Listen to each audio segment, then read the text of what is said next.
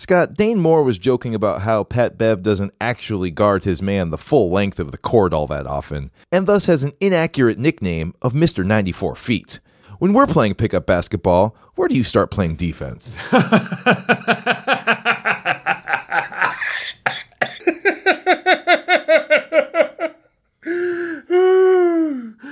Defense.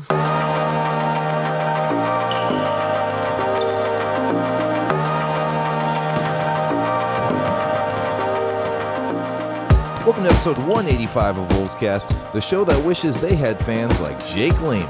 It's hosted by myself and my brother. I'm Neil. I'm Scott. MVP. Oh my MVP. gosh, it's crazy. It's like the game doesn't really start until Jake Layman checks in. I mean, if we had Jake Layman as a starter, D-Lo would have never had to tell the fans to bring the energy because apparently he's got a dedicated cheering section. It reminds me of when Dougie McBuckets, Doug McDermott would come and there'd be a huge, what is it, Creighton? Yeah, Creighton. Creighton, huge Creighton fan section. Every time he'd play here, just be like, why is there this huge cheering section for Dougie McBuckets? And that's why. Yeah, he's the white guy at the end of the bench, That's right. I think. And, Ryan Scalabrine Award. I think, I think Layman, just being around for a couple years, that also plays into it. He's not like a who is this guy type of thing. What's his third year on the team? So he's been around for a little while, and so I think people dig into that as well. But, there's a rich history of from Mark Madsen to, Darko, Brian Cardinal, I guess Hummel was less of an end-of-the-bench guy, but all these white guys that are at the end of the bench that, people, I think more casual fans can get very excited about the idea of seeing them play basketball.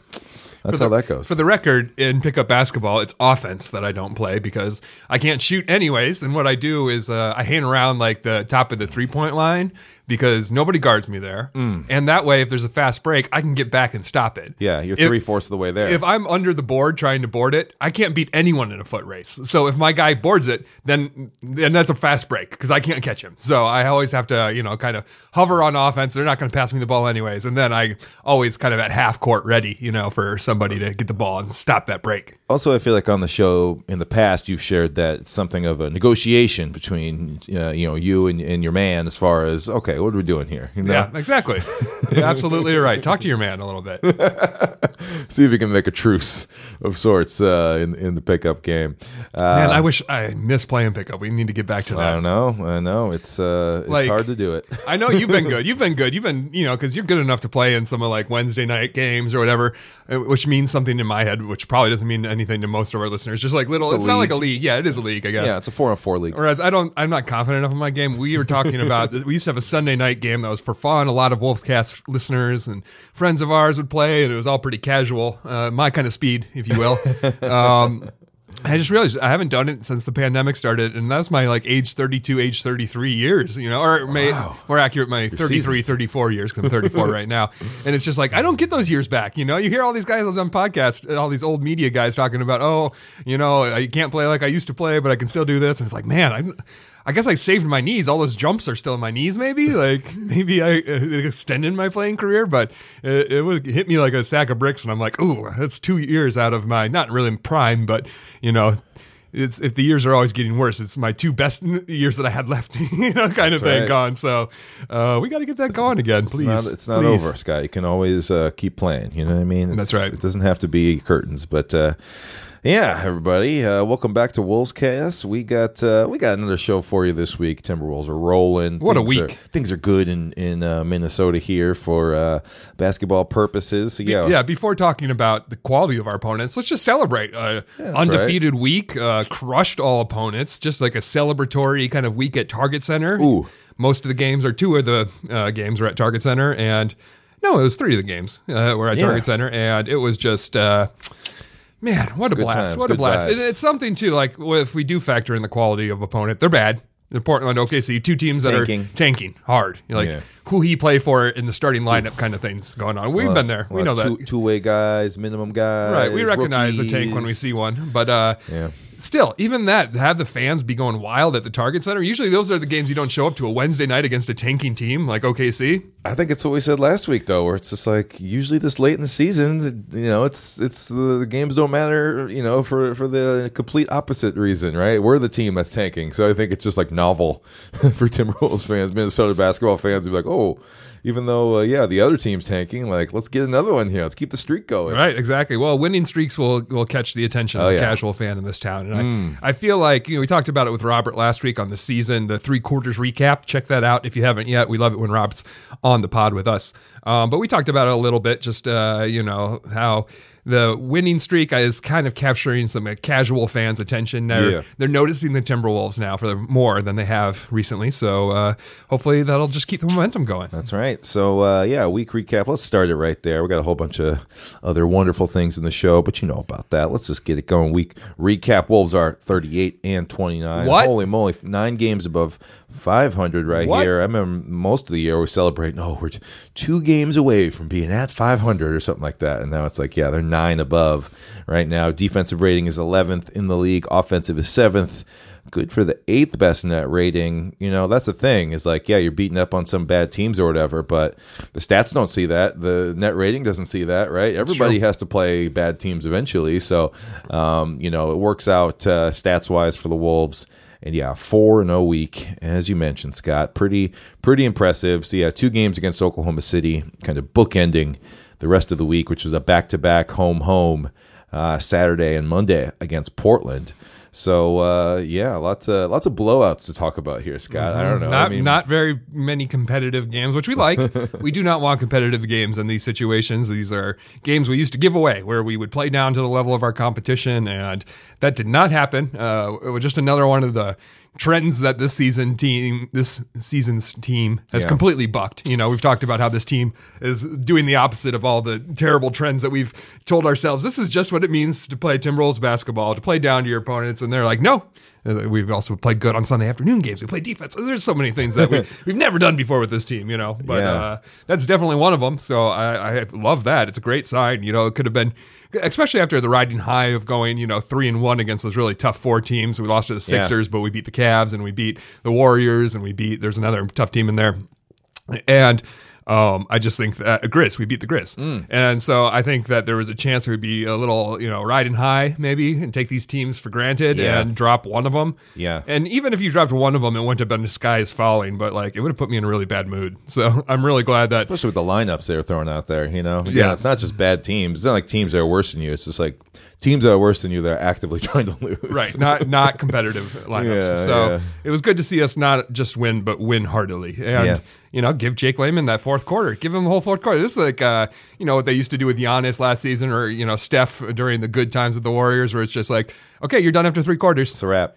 Yeah, that happened a lot. There was a lot of rest for Wolf starters this week. Malik could have gotten the rest too, but he got back in late in the game for some reasons we'll talk about later in the show. Padding it out a little bit there, but I don't know. I got some things, I guess, a little bit to this game specifically, but a lot of these games, I think at Oklahoma City and then maybe the first Portland game, I think were like the closest.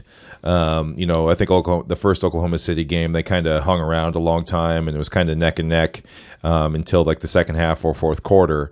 And I'm pretty sure that was exactly the case in that first Portland game, where they were hanging around, and then at the end, we were down at the half by like a point. I think I saw the final score before I watched that game, and then I was just miffed at man, it's 8 minutes to go in the 4th quarter, and this game's still tied. Yeah, the Avalanche is about to hit. So those games had many quarters of competitive play. But I also had that game spoiled for me, and I was thinking when I saw that going on, I was like, I'm so glad I kind of know the outcome of this, because I would be way too stressed otherwise. It gets this terrible. You got these Portland rookies and stuff. Ooh, by the way, New Way, I got a game spoiled for me. Kyle Teige, at EIC.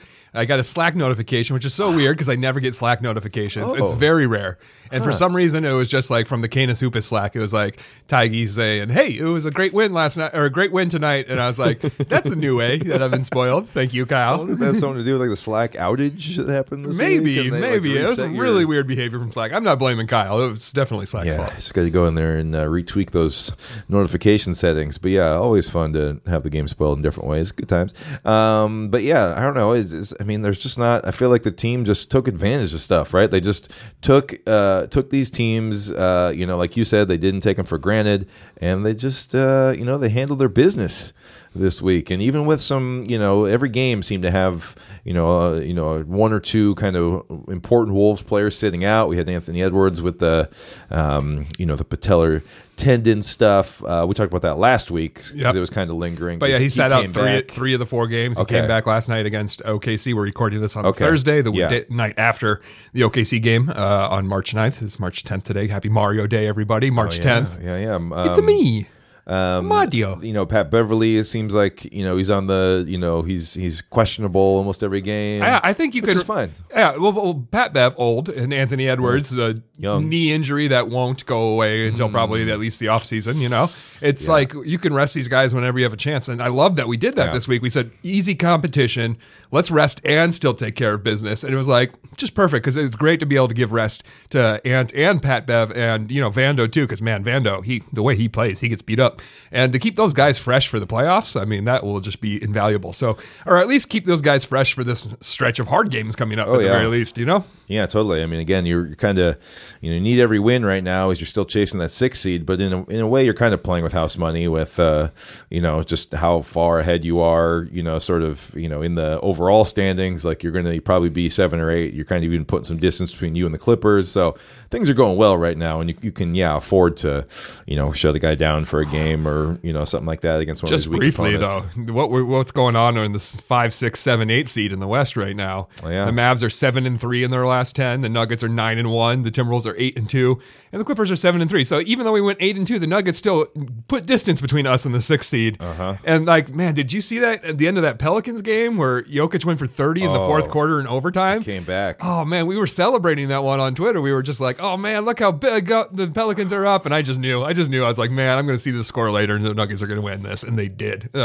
So you can't really begrudge them. I mean, that's just the nature of a competitive race. It's easier to win all your games if you're still competing at the end of the season, because you'll run into more teams that are tanking like we did. So that's definitely happened. But you just got to, nod, tip your cap, nod your head to those teams, and just hope that, we come out of it, because I think it is silly. I mean, are we going to talk about the play-in later in the pod? I forget if we have a mailbag question about it. No, it's more about the matchups in the real playoffs. Oh, yeah, because I saw someone tweet today that, the play-in tournament is good, but if you're 10 games down, the drop-off between the Clippers at 8 and the Lakers at 9 is just huge. The Lakers are 28-37, and the Clippers are 35-33. If there's that big of a difference, do we really want the 10 seed and the 9 seed to have a crack at the playoffs? I get this is the play-in. There should be a threshold that activates the play-in. Right, yeah. If you're within 5 games of the team ahead of you or something like that, But I guess that's kind of the idea of the play-in is if you had a terrible season, but your guys got healthy for the last 2 months and you were able to just get within shooting distance, maybe you can get into the playoffs. But it's funny. I feel like LeBron James. You know how LeBron last year was like, oh, play-in is a good idea. And then all of a sudden his team was in the play-in. He's like, play-in is dumb. I think that guy should get fired who thought of it. And then this year he's probably like, play-in is good. It's the only way the Lakers are staying in it. Yeah. And I feel like that way now, because now that the Timberwolves are on the opposite side, before this season, I was like, play-in. We're aiming for the play-in, baby. We can get that play-in spot. And then who knows? And now I'm like, play-in? Why are we having the play-in? That doesn't seem like a good rule. That's right. Context dependent there. Depends on which direction you're looking at it I still like the rule. It's just it is interesting. But hey, with the way the Wolves are playing, we just got to take care of business and we'll be fine, Absolutely. Okay, let's that's enough of that. Enough of the weak stuff. Let's talk about just shout out to OKC bringing that Loud City energy against Pat Bev. Man, talk about cheer. One, it's you're the only major sports team in town, so you still get great crowds even though you're in your tanking seasons. Got to respect OKC for showing up through that. We've been through a lot of tanking seasons. There isn't that kind of energy in the Target Center. So I just love that, all these years later, every time Pat and Bev talk about Mr. 94 feet, every time Mr. 94 feet of the court, he was getting booed. Every time he touched the ball, it was sounded like harsher than when, Jimmy Butler's in the Target Center. It was crazy. So long. So much time has passed. And also, what were we talking about last week? I feel like so-and-so knows how to hold a grudge or something. And I feel like Oh, maybe the Pat same Bevan, Russell idea Westbrook here. or something. Because No, but I know that's what happened. But I feel like we were also talking about like another franchise that holds a grudge. Or Oh, whatever. yeah. It's just like, like you're saying, they're the only game in town. So those fans, they live and die by every game, every season, I guess. Yeah. Well, I also think that the jerseys the OKC was wearing, the white court, the white and gray court, white and gray jerseys. Gray. I said, this is just what happens when a team gives up on ever having an interesting jersey. Like OKC has maybe one good jersey in their entire history as a franchise, which admittedly isn't that long, but still, it's like they've just given up. They're like, we can't design a good jersey. We're just going to go white and monochrome. Let's make the court monochrome too. Let's just give up. This is us throwing in the white flag, Pat Bev loves the booze. He's heating up. All right, we are starting off by kind of continuing what we were talking about there. I want to talk about specifically the winning streak and home court advantage, and it's really just notable that it's just been so long. Like, it's just crazy to think that it's been 18 years since the team has won 6 games in a row. That's it's quite the stat. Not many other teams can match that. Maybe not even the lowly Sacramento Kings are. Our partners in obscurity or something like that. I don't even know what they have, that kind of thing going, but pretty crazy to have won 6 in a row. And like you said, it's not even all about those bottom feeders. They beat some playoff teams in there as well. So and also 6 in a row. Riding high. Oh man, well I wish I brought the Jake Graff's tweet. Man, I can get it. I can bring it up real quick. About what has happened since the last time the Timberwolves had a 6-game winning streak? Because like culturally, or like even all the play. He did one where he like named all these players and like coaches and stuff that have like come through, and like all the eras of Timberwolves here we go. basketball. I got it. So the 6-game winning streak, we haven't won 6 games in a row since 2004. Since the last time the Wolves won 6 in a row, the Sonics and Bobcats have combined for 5 win streaks of 6+. 26 teams have had 6 streaks of 6+. The Spurs have had 37. 21 teams have had a 6+ win streak since just February 2021. All but the Wolves and Canes have had a 6+ win streak since 2015. So, anything's possible! It's just you, Canes fans. You're all alone in your mediocrity now. Bye-bye. Yeah, we're winning lots of games, and because of that winning streak, and I think just in general of how well this season has gone, there's a real home court advantage situation happening at Target Center now, which 22-12 on the season. Last 10 games at home, 8-2. So there's definitely it's maybe coinciding with the energy being brought up. I think so, and I think it's long overdue, and I think you match an actual winning team, and a lot of players that are connecting with the fans. I think that helps too, is because again, you don't have to look that far back to actually see when the Wolves made the playoffs before, and the comparisons to that season and how this is just so much more fun. And I don't think you necessarily had these comments about the home court advantage and all that stuff at that time. So it's not just about winning; it's about the players that are actually getting it done and sort of the feelings that they inspire. Yeah, absolutely. And the feelings they inspire in us. Yeah, so you're going to have, and I think that we can't ignore D'Angelo Russell's sort of play in all this too, with the the quiet fans comments and getting the standing on your feet until the first bucket. That seems like a small thing, but I think it also was kind of a wake up call in a lot of ways, and really did come at the perfect time, because if you do kind of follow that up with some lackluster play or something, maybe that doesn't connect. But I think they've been able to kind of continue to ride that wave and actually do the actual wave in the arena as well, and get it going around. So I think that's huge too. So shout out to D'Lo too for I think he kind of started this all off a little bit, and kind of just at least even if we disagreed with his assessment or whatever, I think it at least got Wolves fans thinking about that. Even to be like, yeah, maybe we are a little too quiet. Okay, I'll show you, or what I mean. Even in spite, it's like, yeah, I can be loud. So it was a cunning move, I think, by D'Angelo Russell to get the fans going. Yeah, we talk about him a lot, but it still seems like he's a little under the radar compared to the other stars on this team, or the other guys getting a lot of love. So it's always good to show him some love. Did you read the stat that I have here? Minnesota has won their last 6 games, win streak, by an average of 24 points. Wow. And are scoring 130.8 points per game during that stretch. The Wolves have now scored the most points per game, the most points total in the NBA this season. Whoa. We are number one in offense, number one in points scored. So Total points. This is kind of the team we expected to see coming into the season. Yeah, the final scores from the last 4 games are as follows: 138 to 101, 135 to 121, 124 to 81, and 132 to 102. Whoa. I mean, the least amount of points we scored in the last week is 124, and we won that game by over 40 points. Yep. What is happening? I mean, that is again, even when you bake in the idea of these teams being tanking or whatever, it's still impressive to really just totally by the way, hang it on them like Karl that. Anthony Towns, Western Conference Player of the Week last week too. Forgot that 4-0. Okay, Cat. All right, Cat. I see you. Got overshadowed because I think they announced the Player of the Month right after, and it was Luka. But got overshadowed. But hey, yeah. or maybe it was Ja. I forget. Either way, they both deserve it. But yeah, the winning streak, the home court advantage, it's been impressive. It's been fun. And I think, we're just going to keep it going. I mean, they're going to have to, they're going to face some tougher teams here. So, the streak might be ending soon. But I think the home court advantage is something that will continue. Looks like they're in place to host a play-in game or 2, potentially, if they do, unfortunately, lose that first one. So that will be huge. You know what I mean? Like when it comes down to one game, that, we saw it in, game 82 a few years back where it's like, yeah, like this, having home court, having a crazy crowd, it can help, especially in a 1-game situation or a Game 7 type situation. So let's hope that that continues on with the winning ways. But speaking of winning, there's been one gentleman who has really helped winning those games. It's Mr. Beasley. He's on fire! Oh yeah, he Quite was literally. the other night. No, Yeah. We didn't even think about where we were slotting him into full court press, but that was the perfect kind of intro into it. Yeah. Because he has been on fire, everybody. I'm going to break this down first with a stat from Dane Moore. We shouted him out at the top of the podcast, cold open style. But everyone, Dane. If you're not following him, I mean, you need Canis to. Hoop is his own. Yeah, exactly. He's great content. And so anyways, Dane, and this is before last night's game, before Malik's magical night, everybody. Dane tweeted, since December 17th, Malik Beasley has taken 320 3-point shots.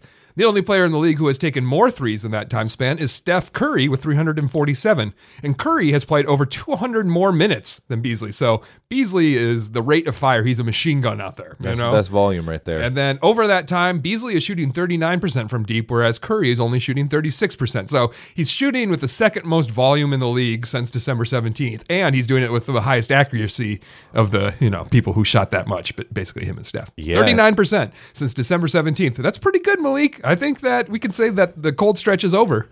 Yeah, that's he's right up there with the league's finest volume jump shooters. You mentioned Curry, Duncan Robinson, Buddy Hield. I think are kind of the other candidates who are of this mold, or it's just like all shooting. Like your number one job is just get them up from outside, and I think he's hitting more threes than I think a lot of those guys, especially when you cut it as the last couple months or something like that. Because he's really come on after a tough start.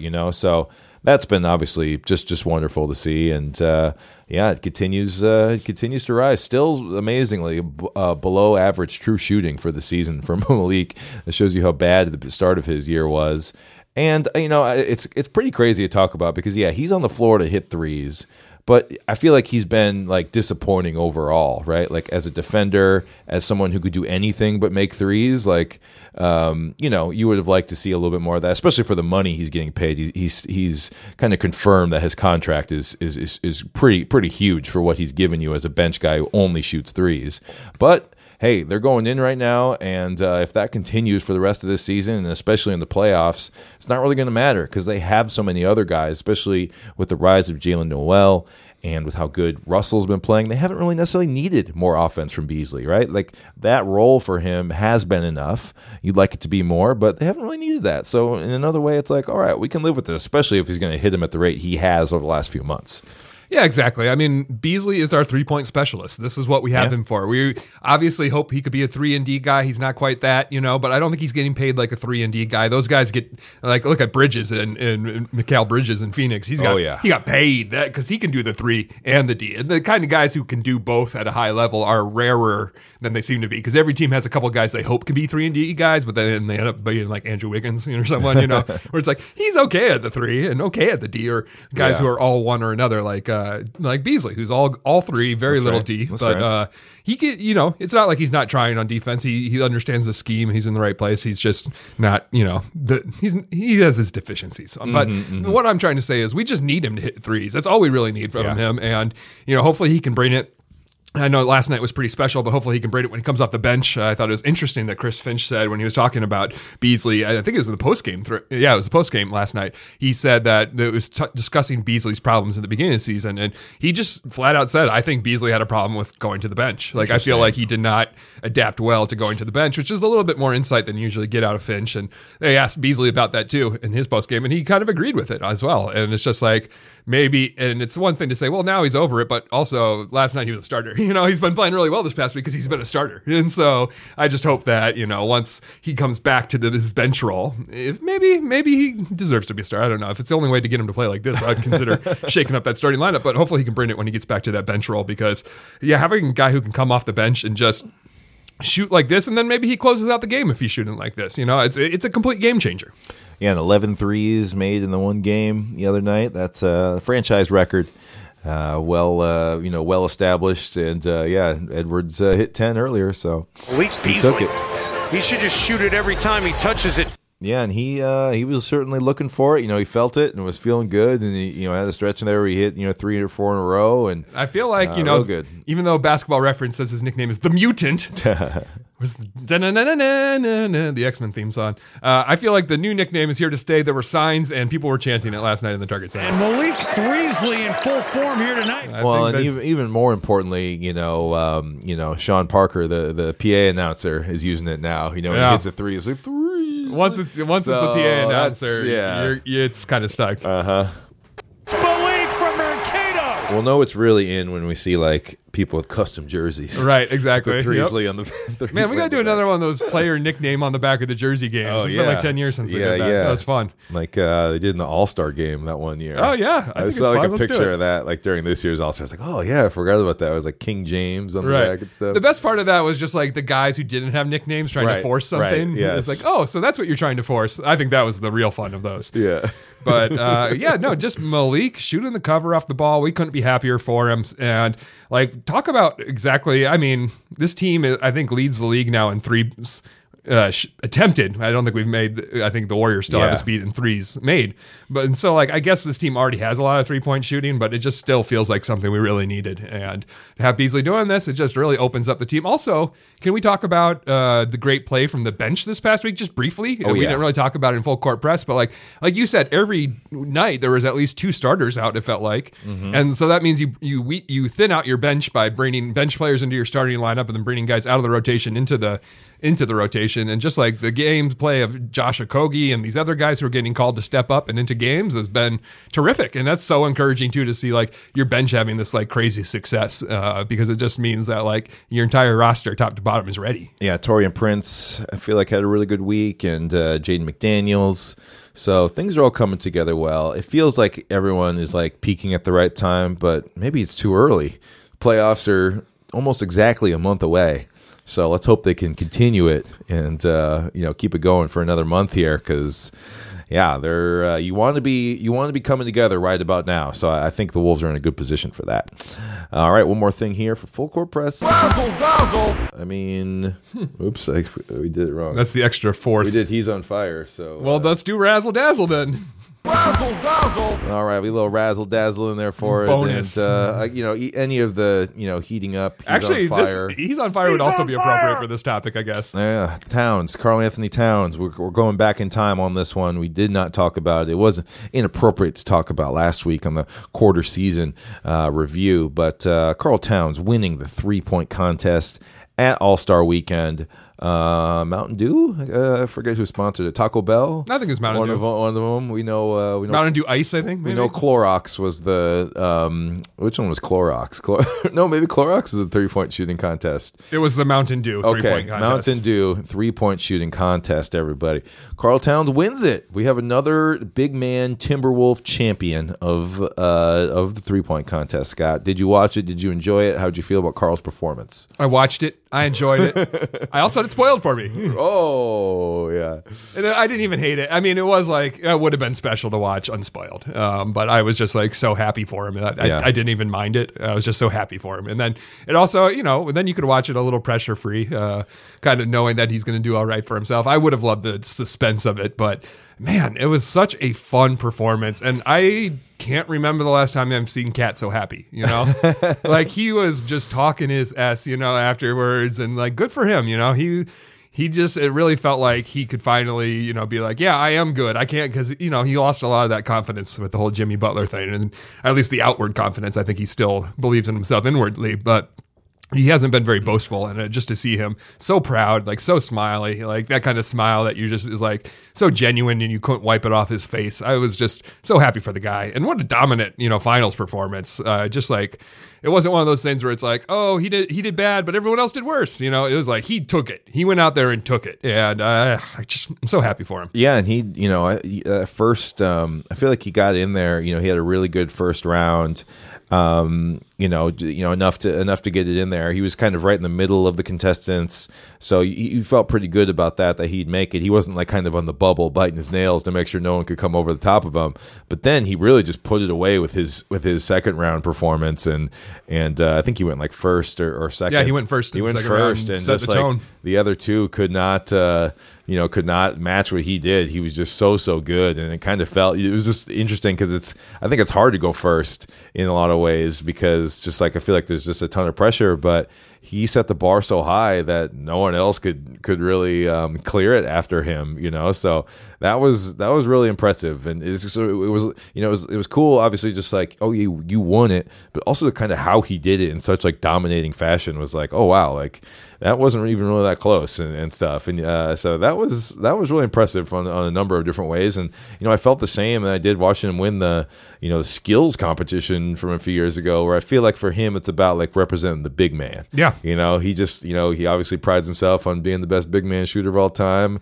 I think, I forget who it was. That's making people angry, by the way. I forget, some guys were saying, though, after, I don't know if it was during the contest or whatever, but they said, oh, yeah, best shooting center of all. Or I think maybe it was Nate Duncan who was saying that, which I think is interesting, because it's like Dirk, yeah, he's 7 feet, but he primarily played alongside a real big. Right. So like Dirk really was more of a power forward. He always had, Jop or Dampier or who's It'd be Tyson interesting Chandler. to see if Dirk's career started today, if he'd be the small He'd ball be the five. center. Right? Yeah, he absolutely would. It would really change stuff, because he, never really had the greatest defensive skill But yeah, set. much like Karl, you need to pair him. But yeah, so that's kind of interesting. Of like, yeah, maybe Dirk is. They're both. It's hard to, again, Dirk had many years in the career. In his career, 18 years or something. It's hard to compare. But I think Karl is the best shooting center, and maybe Dirk is the best shooting power forward. And I think that, no one's saying that Karl's better than Dirk right now. I mean, a lot of it is like the longevity of it. Yes. So give Karl time. I think we're saying he's on pace to be the best shooting big man. He's not it yet, but you got to check off. I think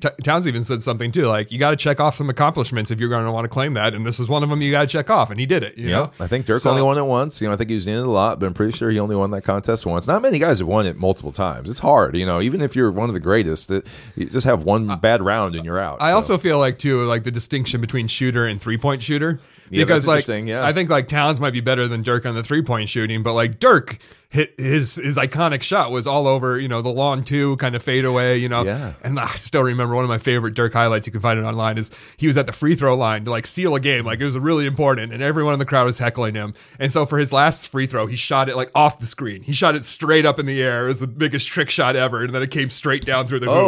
Oh, I see. He purposely banked it from straight on. Not even banked it. He swished it, but he shot it like 100 feet in the air. Out of the He screen, made it meaning super high. It was a rainbow. Yeah, it was a rainbow that like went out of the screen, and then you waited for a second, then you see it drop back in through the hoop. It was just the biggest like FU trick shot. Like, okay, you guys booing me, I'll do this. Trick shot, yeah, trick shot's a good way to put that one. So yeah, Dirk is a whole different kind of shooter than Cat, but it's by the end of the day, it doesn't matter too much. I think Dallas fans need to calm down a little bit. I've seen a lot of really hurt Dallas people online talking also about just it. legacy NBA guys, who's like, oh, I played against Dirk. Don't say that, Or like I saw one of the Portland guys, followers, or I don't know, he has a podcast about the team, was sort of like bent out of shape about how much the Wolves were enjoying themselves beating Portland.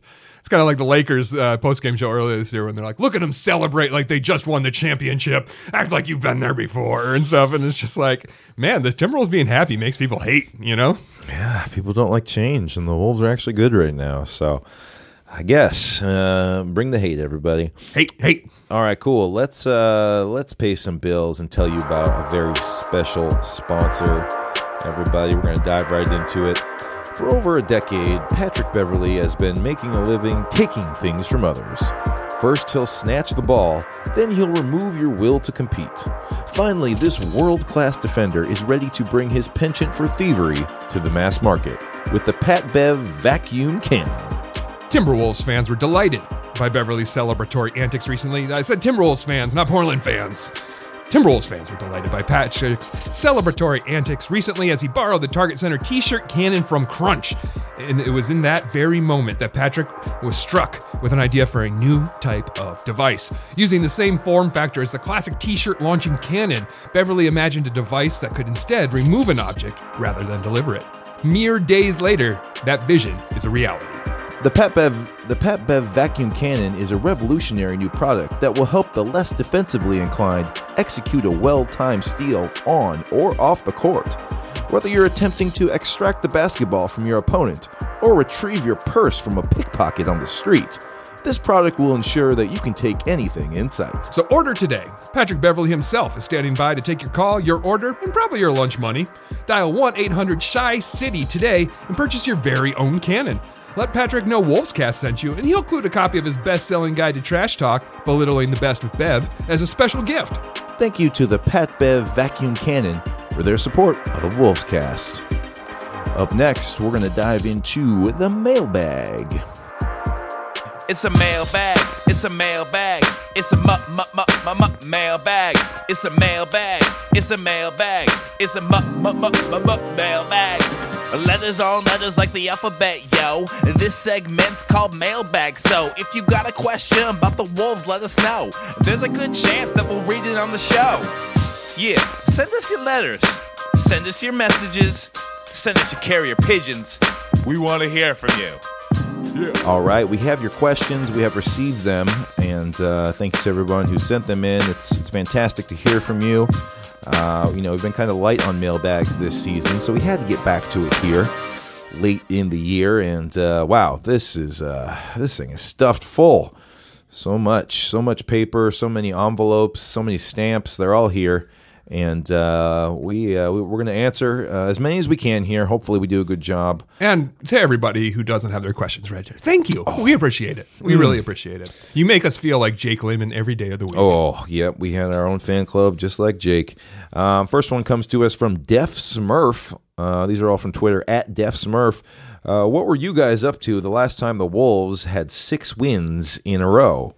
All right, Def Smurf. Well, that would be 2004, Scott. And I think I saw it spring of 2004, and then it carried over till the next season as well. So like that, we won the first game of the next season. Ooh. That wasn't part of the 6-game. It was like a 10-game winning streak, but it was also the last time we had a 6-game winning streak. So you can consider this the end of the 03-04 season, which kind of the springtime 04. Neil, I believe you were going to your senior prom and graduating high school. That's right. If I remember correctly. Yeah, 2004 graduation, high school, and getting ready for college, I guess. So, yeah, that was a long time ago. So, I mean, obviously, that's what we're talking about. It was 18 years ago. Yeah. So, yeah. Anthony Edwards was 3 years old, he said. Oh, my gosh, that is something else. But, yeah, so a little bit of high school, a little bit of, prepping for college and working at Kohl's probably. You were really going hard with your band at the time, HTZ, playing playing a lot of shows locally and trying to make an album and stuff like that. So, Yeah, that's wild to think about, but we lived in Minnesota, so at least we have that going for us. So, we were around, we were fans, we were,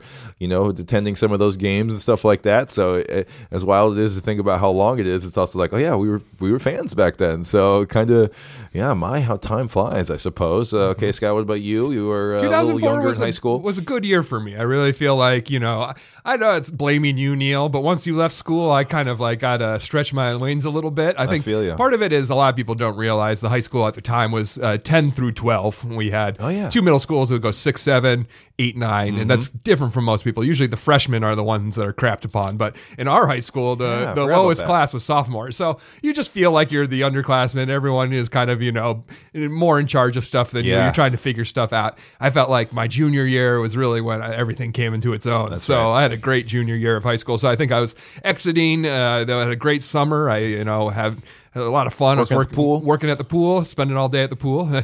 My wife Meg likes to laugh. Yeah, but it was an indoor pool.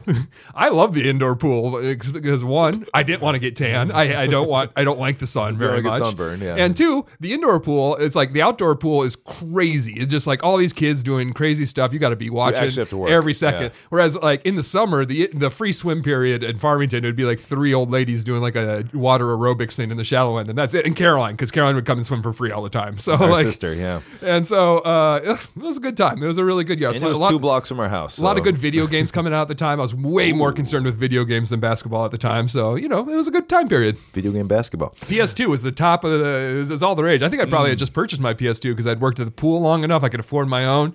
Bought PS2 and Shinobi was the first game I bought for it. Man, wonderful, wonderful days. Wow, there's 3 PlayStations have come since the last winning streak for the Wolves. So. That's right. That's a great way to That's chart another time. way. That's in that tweet, in that Jake tweet, he could have included how many systems. we didn't even have the Wii, let alone the Switch. Think about how big of those phenomenons were. We're still on the GameCube days. GameCube life. Oh. There you go. Yeah, there's a countless amount of. Oh man, there was only 2 Star Wars prequels at the time. We were still waiting for that third one. I mean, I think 2004 was when Attack of the Clones came out or something. So we were riding high off that Yoda lightsaber fight at the time. Yeah, some Taco Bell promotions. Nice. All right, good question there. All right, next one comes from @SolanaBeats. He writes, if we match up 7 seed versus 2 seed with Memphis, what would your expectation for how that series? What would be your expectation for how that series plays out? All right, so this is the the question of who would say the Wolves make it through the play-in and make it to the first round. Would you rather play? Would you rather see Golden State? Would you rather see Memphis? And I think we talked a little bit about that last week with Robert. But I think we talked about it off the mic though. After the show ended, we had a conversation about whether you would rather see the Suns, the Jazz, the Grizz, or the Warriors. And I feel like we didn't talk that much about the Jazz, but you guys kind of felt like you wanted the Grizz, or I feel like I said maybe give me the Warriors. Yeah, that was more of it. But speaking just of Memphis, I think it's I think we as we kind of said, I think it's kind of they're the weakest of those teams because they have like younger guys who maybe haven't been there as much, whereas all the other teams seem like veteran, like we're focused on making to the finals this year, and that's their goal. Yeah. Whereas like Memphis is a little more scrappy, not happy just to be here. They've been great recently as well. I'm sure the team and their fans have higher expectations after the season, but I do think they still have a little bit of a happy to be here vibe. Yes. I guess they technically made the playoffs last year, so this is, maybe this year it's like 1-8, I think. Year 2, we want to go to the second round. And, when you have home court advantage, you definitely expect to. It's an interesting matchup. I think there is a little bit of they could be a little starstruck by the moment, whereas the Suns and the Warriors have obviously been to the finals. They don't sweat it at all in the first round. So maybe you could take advantage of that a little bit. I think the advantage the Wolves have over the Grizzlies in particular is that I think Beverly matching up with Ja is a big one to start with. That's a big one. And the thing I was going to say is things slow down in the playoffs, which could hurt the Timberwolves, but the Grizzlies also get a lot of their offense in transition. So I know that they struggle a lot more from the half court, kind of like the Wolves do. We thrive in transition. Yeah. So I think that, in the playoffs, you can kind of cut down the turnovers, and, they would look at us and be like, all right, the team that turns over the ball so much, we get to play them. We're going to feast in transition. But I think, things slow down in the playoffs, and that could really affect their offense. So I think that's that's the good side. The downside is, the Timberwolves can't rebound, and look at the Grizzlies. You got all these offensive boards. I mean, Steven Adams just eats up those offensive boards, and every time I think about the Grizzlies, I think of Brandon Clark coming in from the corner and slamming down a putback, or something that. So the Grizzlies have a lot of good players, as you would expect. You would not be a favorite against the team that is the number 2 in the league, but I don't know. I guess I could see the argument for us being an upset for the Grizz. I think, like you said, they're not going to be favored against any of those teams, but I feel like Memphis is the team that could kind of take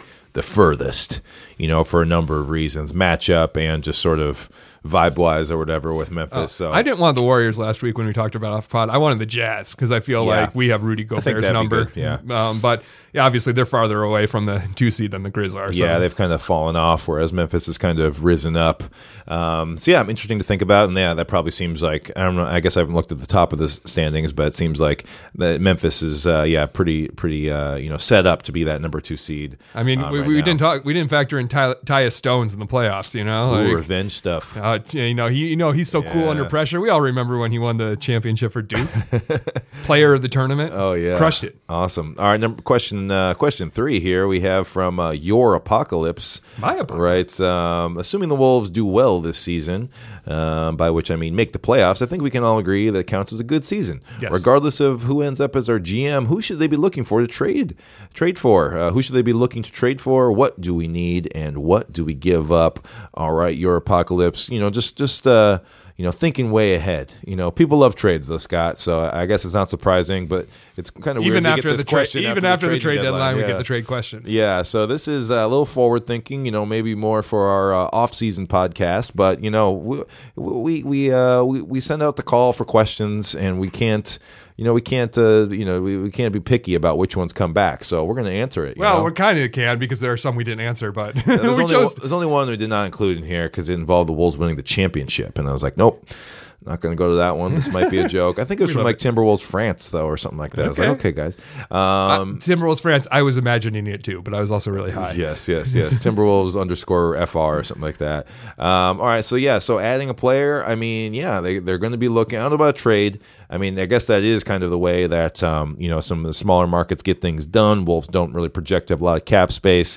They will be able to use the mid-level, and they'll have some draft picks, and, they've already kind of made their move by re-signing Patrick Beverley. Taurean Prince isn't expiring, so there will be some cap space created there. Yeah, he's someone that they could, bring back, and if not, they'll have more to use for their mid-level. So, it's possible, but I don't really know that it'll be trade, but who knows? I mean, I think the most likely, so much changes in the offseason. Right now, you're like, okay, things are set. But after the playoffs happen and every team but one has a disappointing exit, there's some different ideas. And then the draft happens, and then there's more ideas. So, and where would James Harden want to play next season? Yes, so many things. So. And as Your Apocalypse kind of stated here, we don't even know who the GM will be. That's another huge thing. But that comes first. I think the most obvious thing is that Josh Okogie's a restricted free agent, and he's out of our rotation. So I think it wouldn't take much for somebody to put an offer sheet on the table, and then we do a sign and trade. So I think that's kind of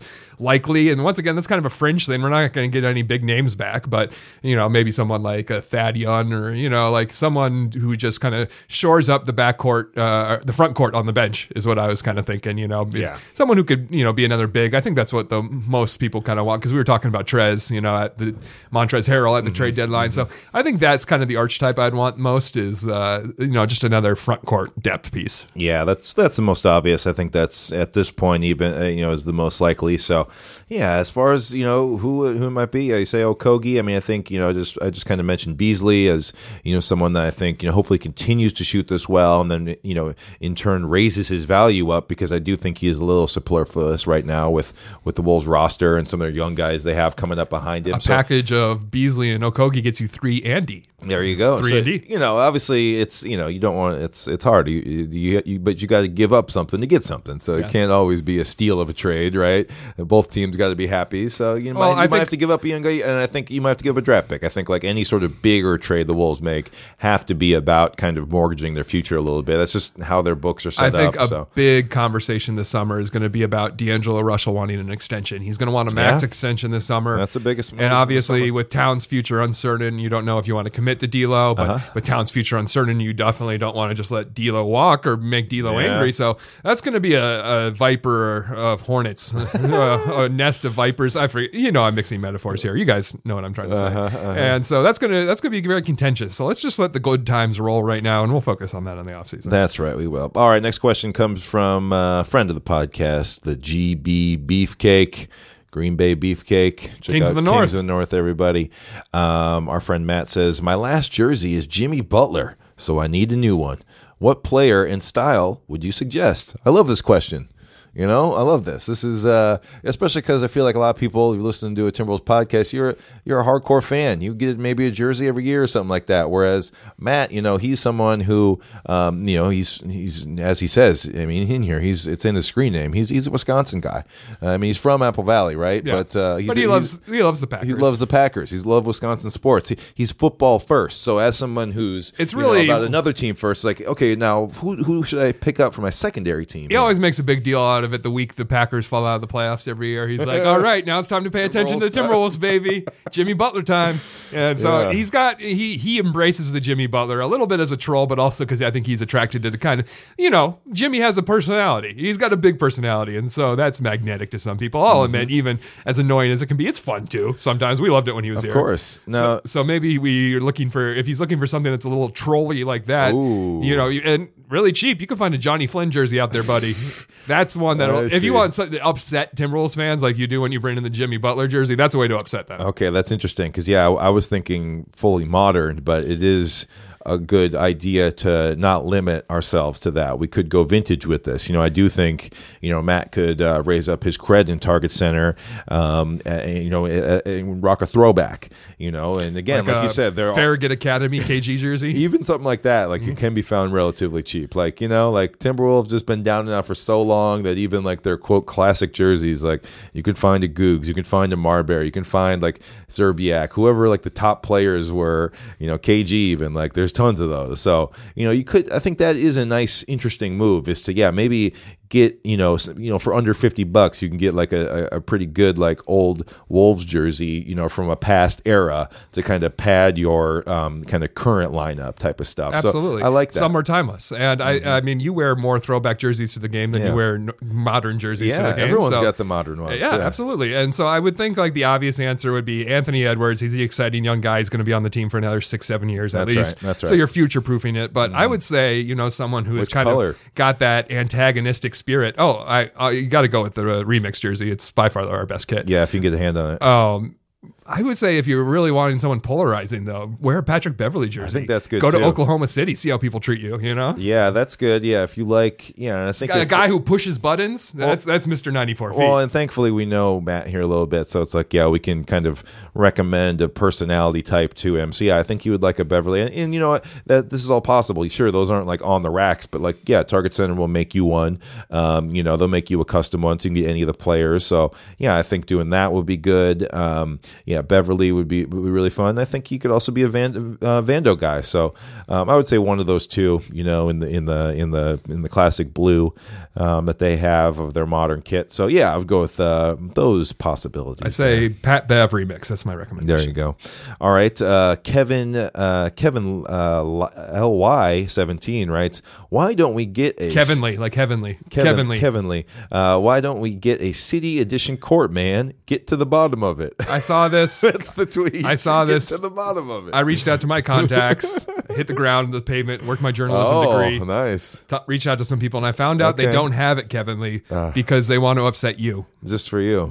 They said they were considering it, and then they saw you asking for it, and they're like, who does he think he is? Yeah, some petty stuff right there. there. They actually made one. It's sitting backstage at the Target Center. They just won't put it down because of you. So I know it's mean, it's whack, but actually, my guess would be good riddance to the outgoing. Not good riddance.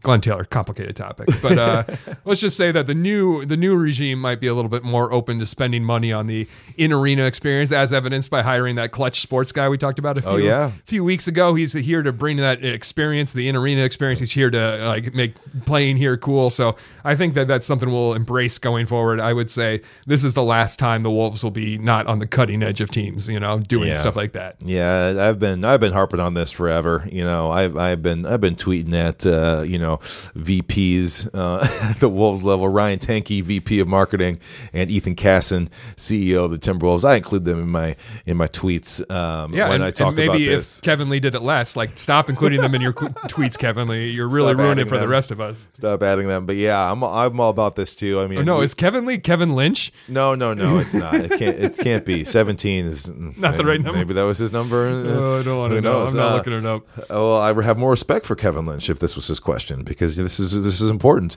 But yeah, I've been talking about this for a while. I think maybe this is brought on by that, like we mentioned, that monochrome OKC court that we saw this week, and even the bad ones. It's just like, fine, like do it. Like, who cares? It's just for one season. It's the same as like the city jerseys, where it's like, go wild with them. Sure, do your best, but like err on the side of like something we've never seen before. I like that. So, I can't wait until the Wolves get this. I feel like I need to look at all 30 teams and see how many have never had one, because I feel like the Wolves are on a very short list. Maybe only like 5 to 8 teams probably just haven't done this yet.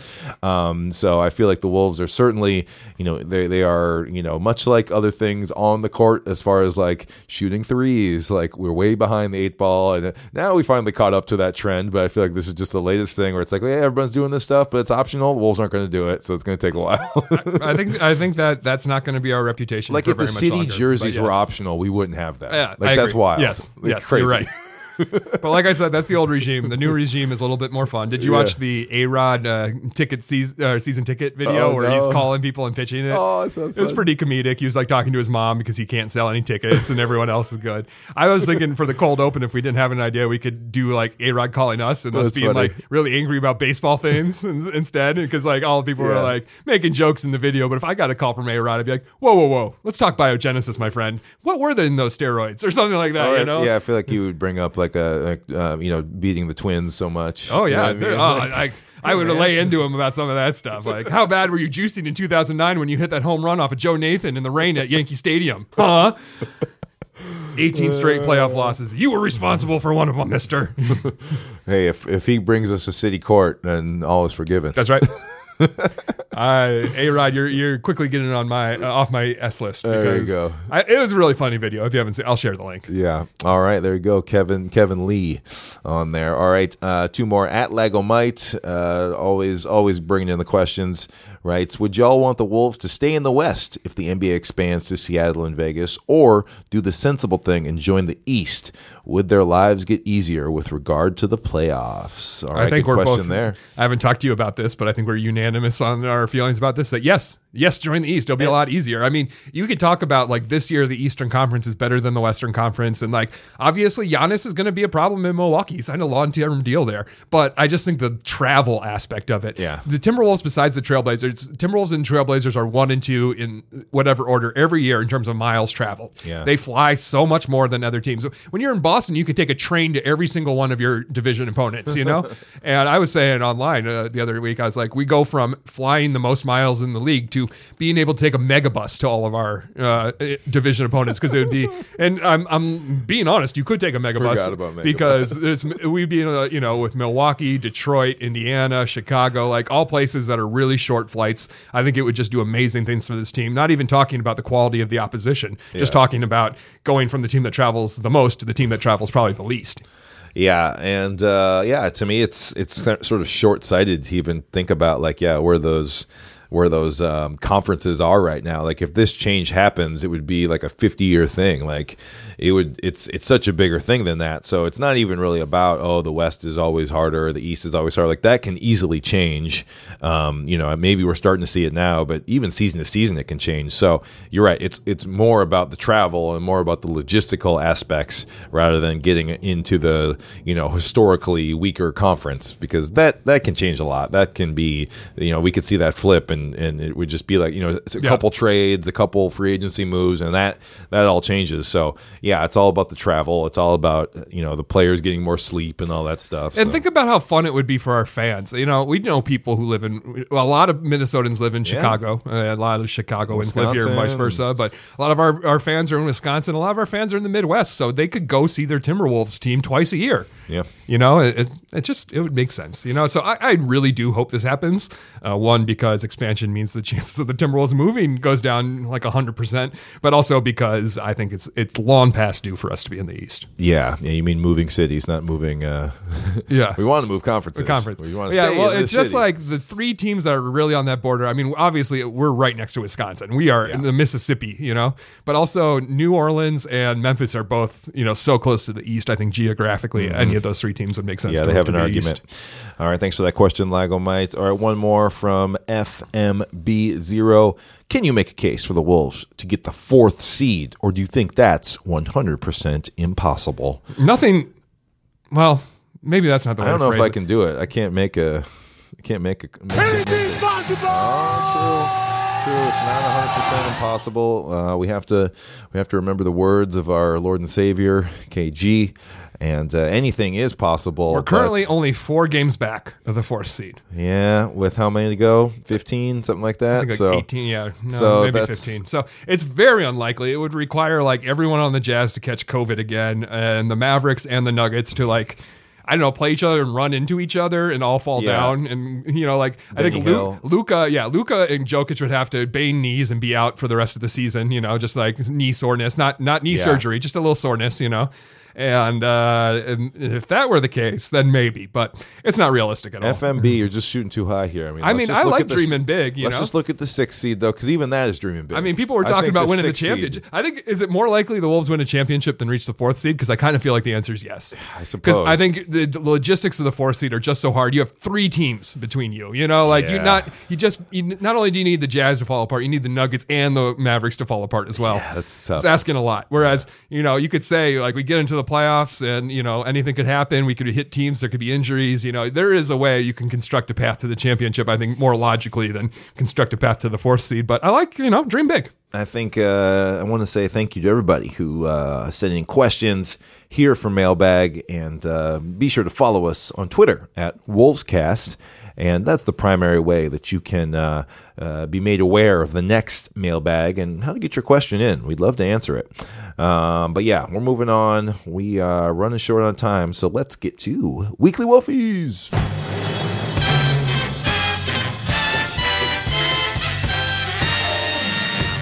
Now presenting your Weekly Wolfie.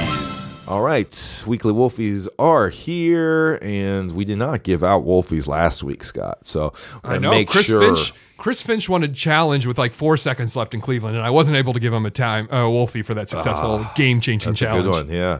I'll get us started here. I'm going to give my Wolfie to, it's a little bit of a small thing, but I've really enjoyed Dave Benz the last few games, bringing in something that, again, is very, this is more of a novelty rather than anything else for us Wolves fans, and that is scoreboard watching during the broadcast. It's not too early to keep an eye on those Dallas games, like we mentioned. The Denver Nuggets as well. There's teams out there, the LA Clippers, who Clippers behind us, Nuggets and Mavericks ahead of us, and only a few games separates all of that. So. And it's just fun that that's a thing that is happening now. And again, it's not the race to the bottom, which they wouldn't talk about on the broadcast, but this is a fun thing where it's all right, we got halftime in Dallas and they're down by 20. Great. This is looking good. So it's exciting that the Wolves are even in this position, but I also as a broadcasting move, that there's this scoreboard watching kind of aspect to this. It kind of almost reminds me in baseball, how they'll have the out of town scores on the wall, on the board, and it's oh man, when it gets down to the end of the season, it's you're keeping your eye on that as well. So really fun and cool that the Wolves are in that position to where every night there's these matchups that matter, and you could gain a half game or a full game even, and it seems unlikely that the Wolves can catch the Nuggets for 6, but I don't think it's impossible. So I think it's definitely worth it, and good times to be able to have that excitement on a night-to-night basis. Enjoy it, folks. We only got, again, 15 more games, something like that, another month, and this regular season will be over, and who knows what will happen to the Wolves. So really enjoy this last, kind of month, these last few weeks of scoreboard watching and kind of living night to night with how these games go. So really enjoying that. Shout out to Dave Benz. You get the Wolfie this week. Ooh. Our friend, can't spell Hal without W. That former guest on the show. All right, Scott, who wins your Wolfie Award this week? I want to give a brief shout out. Free Britney, everyone. Britney Griner, that is. Britney Spears has already been freed. But yeah, it's just a heinous thing. She's stuck in a Russian gulag because she had a vape pen in Russia. And now with the whole political situation, obviously Russia's not going to want to do us any favors. So she could be there for a long time. And I think that's completely heinous and sucks. So let's keep an eye on that situation. Let's not forget about her because obviously international pressure is the only thing that's going to keep her safe. So everyone think about Britney, free Britney. But I wanted to do something a little bit more upbeat with my Wolfie. I'm a big fan of Wordle. Neil, have you played Wordle? Oh, no. Got to get on the Wordle train. I think most people know about Wordle, so I'm not going to describe it. But they have created an NBA variant called Pirtle after Jakob Pirtle. It's less about the player, Jakob Pirtle, who plays for the Spurs, and more about... the rhyme. Yeah, exactly. Good rhyme. It sounds like Wordle, Pirtle. And anyways, it's great. You get 8 chances to guess a random NBA player. What happens is you guess a name, and then you get a list of things. You get their team, their conference, their division. You get their height. You get their position. You get their number. And you get... I'll give you a lot of clues. Age. You're saying they give you all that and you have to guess. Yeah, and they'll let you know... get the amount of boxes. Right, you need to get all of them, right. But what I do for my starting guesses, I always pick Andrew Wiggins because his age is like 27. He's like 6'8" or so, 6'7", I believe. And good over-under. He's number 22, and so he is a good over-under. If you guess him, you'll learn a lot of information positionally. Like, it's good to know he's older than 27. I was starting doing it with DeMar DeRozan, but everyone is younger than 32 for the most part. And 11 wasn't the biggest number. Like a lot of times it was above 11, so it didn't help. So I find Wiggins is really good for center point for going off of that. And only once or twice. I'm trying to do it now without looking up team rosters.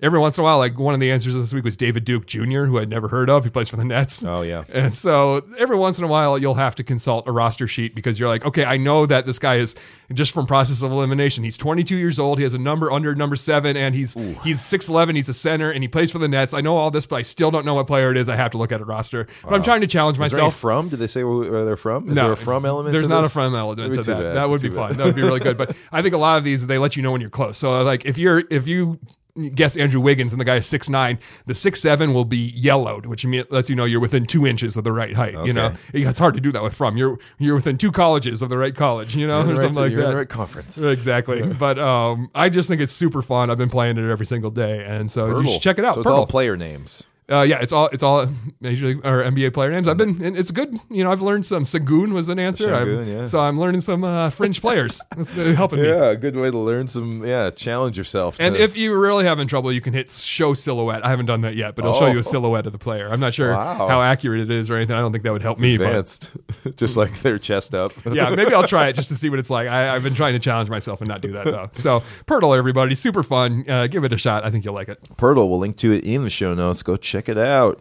All right. Well, that sounds like a good Should I start sharing my Pirtle score on Wolvescast Twitter every day? I guess I should. Yeah, you should. Yeah, there's no better place for it. Well, that's sort of a good pivot point here, a good transition because talking about trivia, that's for a trivia person like yourself, that's the perfect game, and you're bringing a trivia type game to us here today, Scott. So go ahead and let us know what's happening.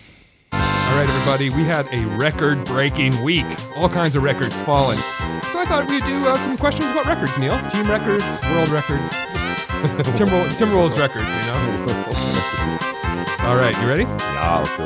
All right. Neil, with 54 wins, Chris Finch now has more wins than all but 3 coaches in Wolves history. First, can you name the 3 coaches in Wolves history who have more wins?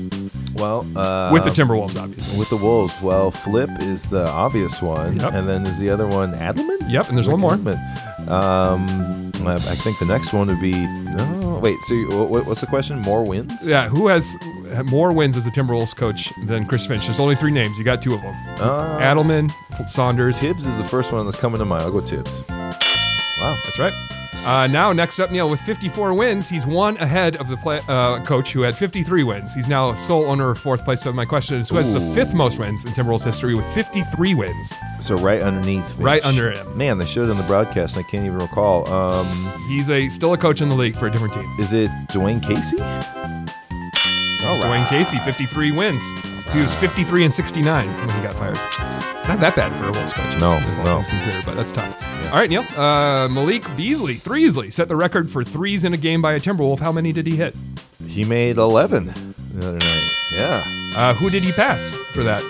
He passed young Anthony Edwards. Yes, and how many did Edwards have? He had 10 earlier this season. That's correct. All right, Neil. Malik Threesley has the most points in history by a player who scored 100% of their points from the... Actually, I wanted to do a question before this. Malik is the franchise leader for three-point field goals and field goal attempts in a single season. Who did he pass? Who previously held the record? Man, He passed this earlier in the week. Oh, for threes in a season? Yeah. Kevin Love? This is a little tougher. Do you know how many Kevin Love had? Malik now has 209 after last night's. I think it was either... I think Love had like 189 or 190. I'll say 190. Good. Crushing it. Just for the record, I wanted to show Dave Benz doesn't let you forget, Scott. I know, he's great at this stuff. I was looking at the three-point field goal in the records. Yeah. And for three-point field goals made in a single season, 3 of the top 5 are from this season. Jeez, yeah. Three-point field goal attempts, also a lot from this season.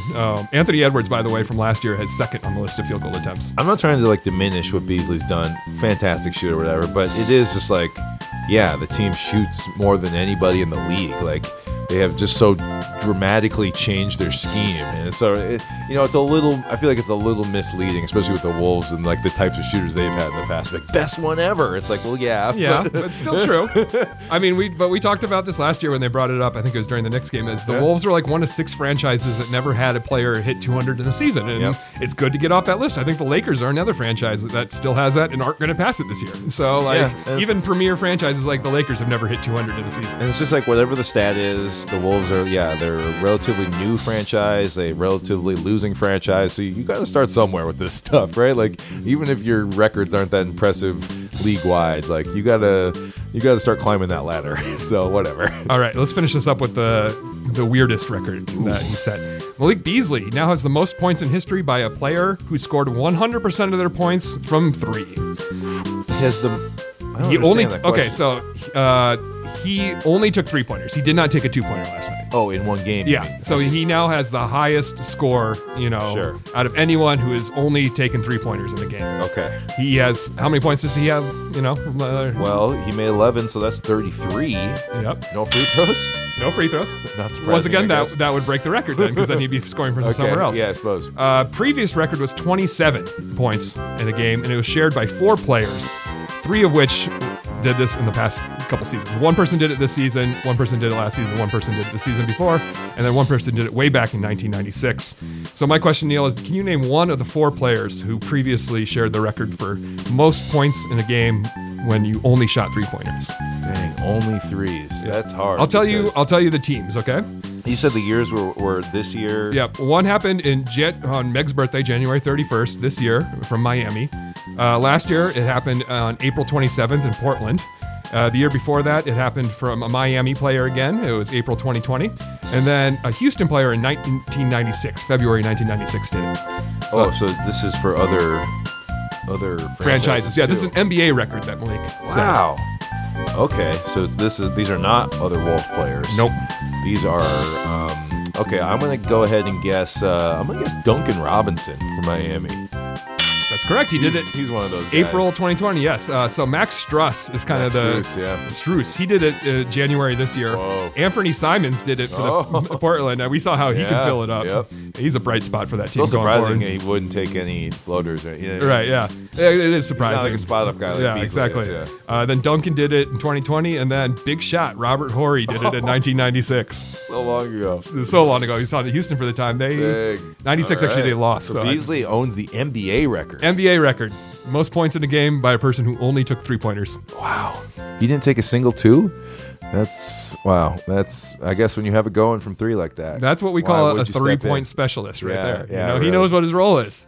And he did it magnificently. Fantastic. What a fun week. Just a really fun week, especially last night, all the records that were falling. Obviously, Yeah. Beasley was out there hunting for it, and Edwards was so happy for him afterwards. He was like, nah, I don't care that he broke that record. I'm not going to get it again because that's I tell him and TP that they're the shooters. They're shooters. I'm a scorer. So, they're going to have that record. I'm going to get my own records. And Yeah. it was just like, he's like, I'm a scorer. I'm not a shooter. And he's a shooter. That's not me. I love the breakdown. But Ant was obviously thrilled for Beasley, as was the whole team. It's clear that Beasley wanted it. He came back in the fourth to get it. Yes. He wanted this record. He was aware of it. Just like he was aware of the being the first player to get 200. He was aware of that record. He was aware when he passed Kevin Love at 190. And so why not? I like it. Shoot for the record books, man. Yeah, quite literally go for it. All right, well, that's He's also the franchise leader in single season turnover percentage right now, which is just a fun fact I saw in Basketball Reference earlier today. All right, that does it for this week of Wolves Cast. We appreciate everybody listening and subscribing and sending us questions and reading everything that's going on at Canis Hoopus. So many good posts over there. Make sure you're checking those out, as well as the many fine podcasts that happen at Canis Hoopus /SB Nation. We'll be back next week with another episode. Will the Wolves go 4-0 this week? Maybe. Sky's the limit. It's not as likely as this week, but recent trends would say yes. Yeah, past data indicates yes. Gonna keep it going, and we'll be back next week to talk about it and lots more. So we'll speak to you then. Farewell. You got to get your Jaden, Jared, Jalen, Jordan, Jake, Josh's right.